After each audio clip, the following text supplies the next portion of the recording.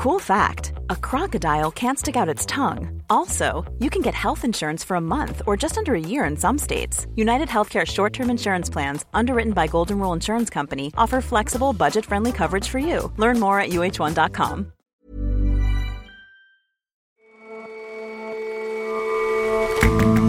Hello and welcome to The Intelligence on Economist Radio. I'm your host, Jason Palmer. Every weekday, we provide a fresh perspective on the events shaping your world. This week, Apple entered the entertainment business, saying it would start making its own films and TV shows. That's just the latest media move as internet providers, device makers, and movie studios join forces and expand offerings. Big companies are trying to get bigger, vying for your entertainment dollar. Smaller ones aren't going to survive. And you might have noticed that Kim Jong-un, North Korea's leader, seems a little more modern, a little more approachable, perhaps, during his media appearances. Don't be fooled, though. The propaganda message is the same as it ever was.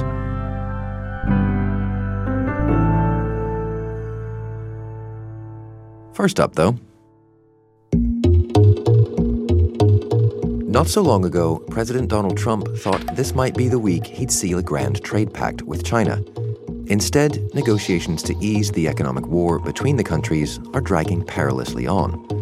American negotiators, led by U.S. Trade Representative Robert Lighthizer, will arrive in Beijing tomorrow for another round of talks. The Chinese delegation, led by Vice Premier Liu He, will visit America next week with the aim of closing a deal by late April. But the details, it seems, are proving tricky to hammer out. Among the concerns of Mr. Trump, the question of whether China would honor any agreement that's made. Because we have to make sure that if we do the deal with China, that China lives by the deal. With a big gap still between them, the talks could easily break down, with political consequences for both sides. These talks are important because at the end of the day, the relationship between the US and China economically and diplomatically is the essential link in the world economy. And if it really breaks down, it would be incredibly traumatic and bruising for economic growth everywhere. Patrick Fowles is business affairs editor at The Economist, overseeing all our business and finance coverage. The talks have been rumbling on for weeks now, so whether or not this latest iteration is really the crunch point when they attempt to have an agreement is unclear. But even though the process seems quite interminable at the moment, it is still really quite critical what happens. Interminable might be exactly the word. Why are they dragging on so much? Well, if you go back to February, it actually seemed quite likely there'd be a kind of short, sharp deal signed. There was talk of President Xi going to Mar-a-Lago to have a sort of celebratory dinner with Donald Trump as the trade relationship between the two superpowers was all stitched up and rectified. I think what's happened is the underlying problems are actually just much harder to solve. And the sort of three buckets. One is the simple one, which is, can China buy more stuff that America makes to shrink the trade deficit, which is what President Trump cares about. The second one is more complex, which is intellectual property rights, the role of the government in China in distorting markets. And the last one is arguably the hardest of all, which is how can America be sure that China will comply with whatever agreement is reached? And if you take those three sets of issues, I think probably why the talks have been delayed is because the last two are actually really pretty difficult to resolve. So, I mean, what's actually on the table this week and next? What elements of a deal have already been struck, or is everything still to play for? Well, I think one of the things we've heard frequently is that everything's still to play for, partly because President Trump himself is a rather unpredictable person to be negotiating with it, albeit through his deputies. So you have the Treasury Secretary Mnuchin there and also the Trade Representative Robert Lighthizer, both of whom have reputations for being solid. In the case of Mr. Lighthizer, you could argue formidable in these negotiations. And yet the Chinese know that ultimately the deciding factor could be, a quite impulsive presidential decision, which makes it difficult. What we do know, according to press reports in the Wall Street Journal, for example, is that there may be a text circulating on some of this stuff. So the negotiations have got to the point where specific clauses and language are being agreed. But the air of unpredictability that nothing is agreed until everything is agreed seems to hang over the talks and means it's really quite hard to say. So there is still a risk then that they could collapse altogether? Well, one of the most interesting elements is whether the dynamic has changed. So in February, China's economy was reeling. The financial markets had fallen. There was a sense of people worried about a recession in China, partly because of trade. And then similarly, President Trump was probably more embattled. There was a sense he was under pressure domestically and maybe needed a big win. Now, if you roll forward to today, China's done a stimulus package to its economy. The markets are up. The mood is a bit more optimistic, which might take the pressure off President Xi, and he may feel that actually he's in a sort of stronger position. Meanwhile, for President Trump, you have the Mueller report, which probably changes his sort of momentum domestically and, may mean that actually he thinks I don't need a win right now and maybe I'll keep this in my pocket, keep the talks going for much longer and then try and announce a victory nearer the election. So the domestic agendas, both economically and politically for both leaders, complicate things as well and make it even murkier trying to work out when these ongoing talks actually come to a resolution. We've been going back and forth. We've talked on this show multiple times about these trade talks. Do you have a sense for, at the moment, who holds the cards? I would think President Trump's position is stronger. I think his domestic political situation has improved as a result of the Mueller report. There is a lot of support, bipartisan and from the US business community, for being tough with China. And ultimately, the importance of China to the US economy is lower than the importance of the US economy to China, which means it is not a balanced threat. China probably has a bit more to lose. And I think for those reasons, the Americans will be able to push a hard bargain over the next few weeks. Patrick, thanks very much for coming in. Thank you.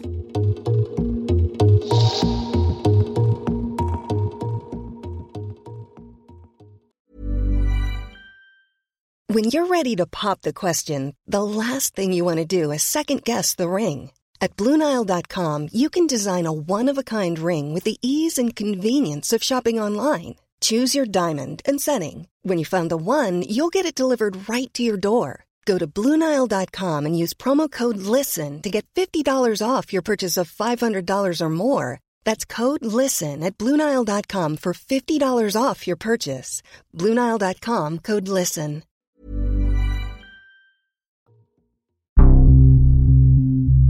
What show did you watch last night, and how? And where will you be getting your entertainment in 10 years' time? In the last few years, the media landscape has changed dramatically, especially in the U.S. Gadi Epstein is our media editor. People are watching just a lot less traditional television, what we call linear television, where, there's a show on at a certain hour at a certain time. And of course, they're using Netflix, but increasingly, they are also watching other television on demand, whether it's via Hulu, Amazon Prime Video, or whether it's watching something that is on one of their cable television services, but on demand. So they've changed their viewing habits. And so the big media companies have seen this, the big telecommunications companies have seen this, and what they've done is started to buy each other up and try to marry content and distribution to take on Netflix. So you have AT&T buying Time Warner, you have Disney buying much of Fox in deals that combined were worth almost $200 billion. And you also have Comcast, America's largest provider of broadband, buying Sky over in the UK. And that is also partly a play to take on television in a different way. Amid this upheaval in the business model of entertainment, Apple has made its own announcement. To create a new service unlike anything that's been done before.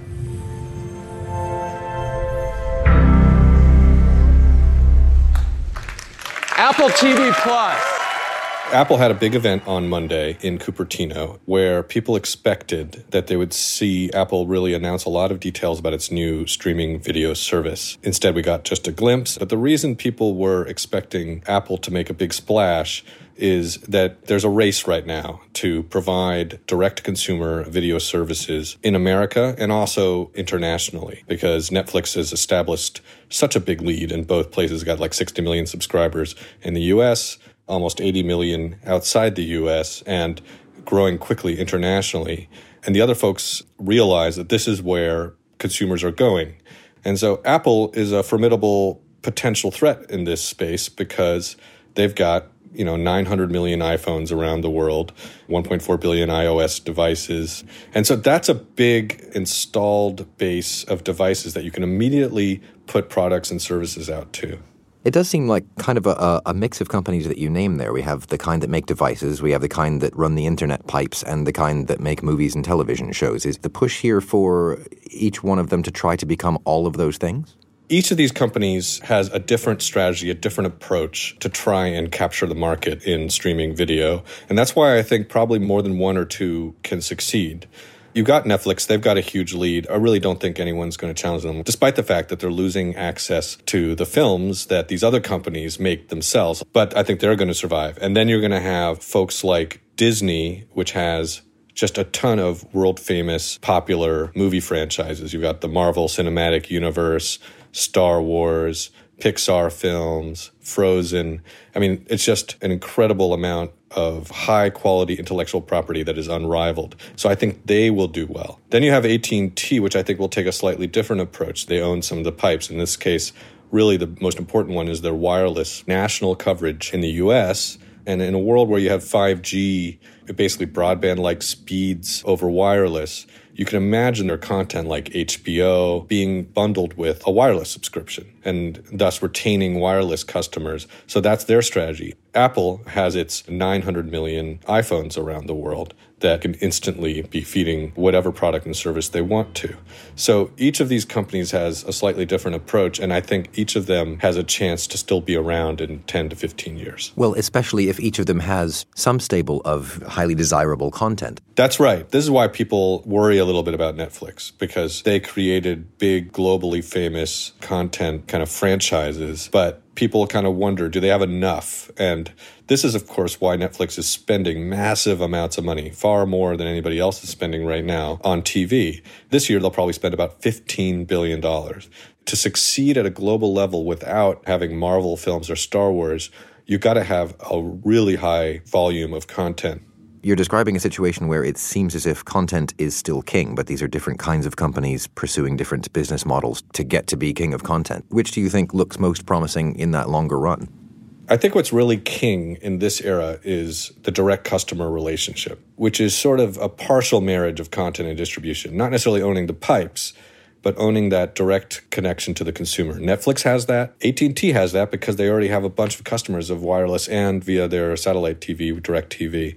Apple has that with its devices around the world. Comcast has that with Sky. Disney, by comparison, is essentially starting at zero. So customer acquisition will be their biggest challenge. And that's why it is so important that they have these must-have famous movie franchises. And so we've only been speaking about a real handful of companies. You reckon in the longer run, it's, if not winner takes all, then some sort of, positive feedback thing where all of the small players now will just disappear? I think it will be a real challenge for any small player to succeed. You'll have a few of these big companies making a huge amount of content, and consumers will increasingly winnow down their choices of what they'll buy because, each of these services will cost money, $10, $15 a month, and it adds up. So eventually they'll be dropping pay TV. You'll be an acceleration in what we call cord cutting in America, where people will drop their expensive bundles. It'll be a real struggle for any sort of small direct consumer service that doesn't have the heft of a really big conglomerate behind them. And what you'll see is the bigger companies gobbling up some of the smaller ones, some of the smaller TV networks either just going out of business entirely or seeking mergers to survive. It seems like the big cable companies used to try to gather together as many channels as they possibly could to make the best offer they possibly could to you, so you would pay your, X dollars a month and stick with them instead of a rival, or pay more for your monthly subscription and so on. aggregating, right? And it now seems like that there are all these tech companies and, to a degree, still these cable companies still aggregating. Is this just a more tech-led, a kind of more wireless version of exactly what we saw with the cable companies?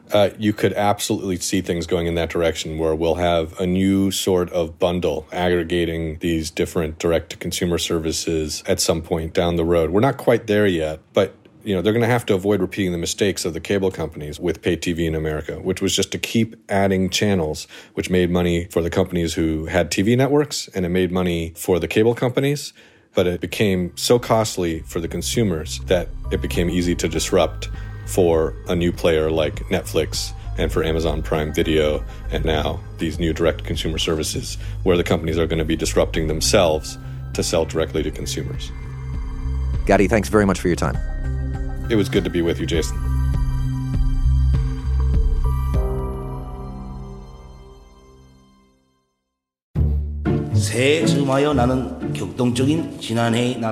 North Korea's propaganda event of the year has had a makeover. The New Year's address from Supreme Leader Kim Jong-un felt like the propaganda had taken a more relaxed tone this time around. It's the one time in the year where Kim Jong-un addresses the nation. You can definitely compare it to the American State of the Union. Lena Schipper is our Seoul bureau chief.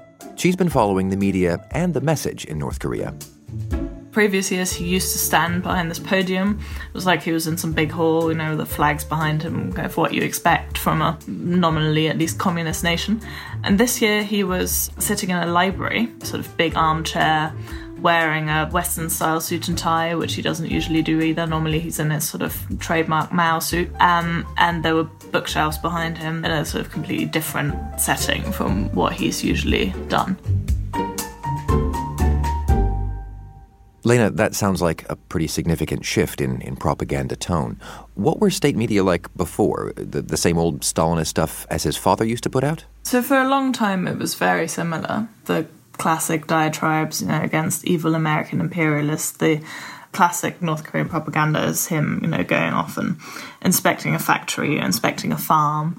One of my favourites from last year, actually, because they had a big emphasis on economic issues, was him pointing at potatoes, sitting on massive piles of potatoes surrounded by his officers, which almost looked like a sort of terrible indie band cover for a late 80s band. So what changed then? Why did Mr. Kim stop pointing at potatoes? Because he's just done different things, so there's different propaganda material to work with. He's been on all these visits abroad, so there's more picture material for the propagandists, and what they seem to have decided to do is to present him in a way that's a lot more open to the world, presenting a slightly more modern image, the Western dress, doing the New Year address, him standing on top of Marina Bay Sands in Singapore, smiling at people, waving at people, having the skyline behind him, that sort of thing. It sounds like the aesthetic has changed, but do you think anything else has? Is there anything wider to interpret here, or is this just a slightly more westernized form of propaganda? One should probably be careful in over-interpreting what's going on here. So the goal of North Korean propaganda as such hasn't changed. It's supposed to show people that their leader is working tirelessly for the good of the country and everything he does is great. That message hasn't changed. There's been no sort of doubt cast on that at all.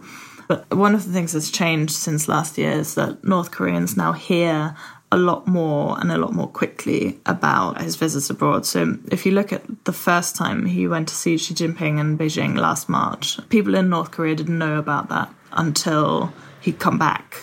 And when he went to Hanoi last month to meet Donald Trump, Vietnam, where they've really rolled out the red carpet, there was almost breathless rolling coverage. There were daily updates. There was a big splash on his red carpet welcome in Vietnam.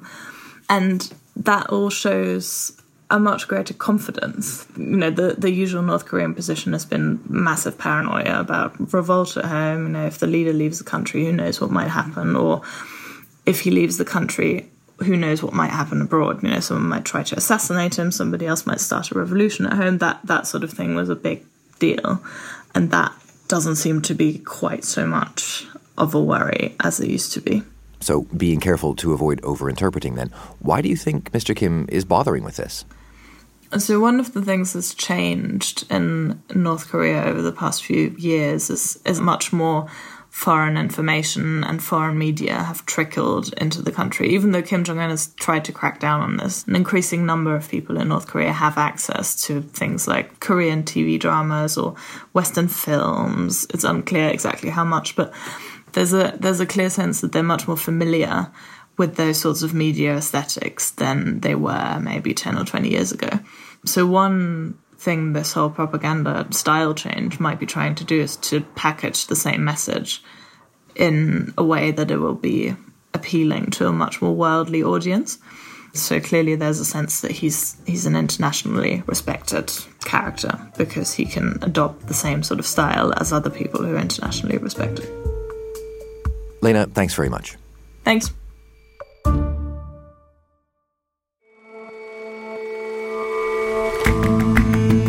That's all for this episode of The Intelligence.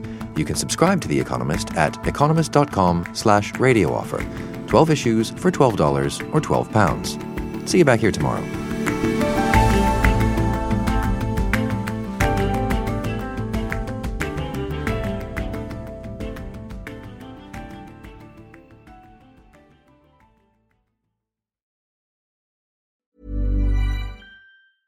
Hi, this is Matt and Sean from Two Black Guys with Good Credit. From a local business to a global corporation. Partnering with Bank of America gives your operation access to exclusive digital tools, award-winning insights, and business solutions so powerful you'll make every move matter. Visit bankofamerica.com/banking for business to learn more. What would you like the power to do? Bank of America, N.A., copyright 2024.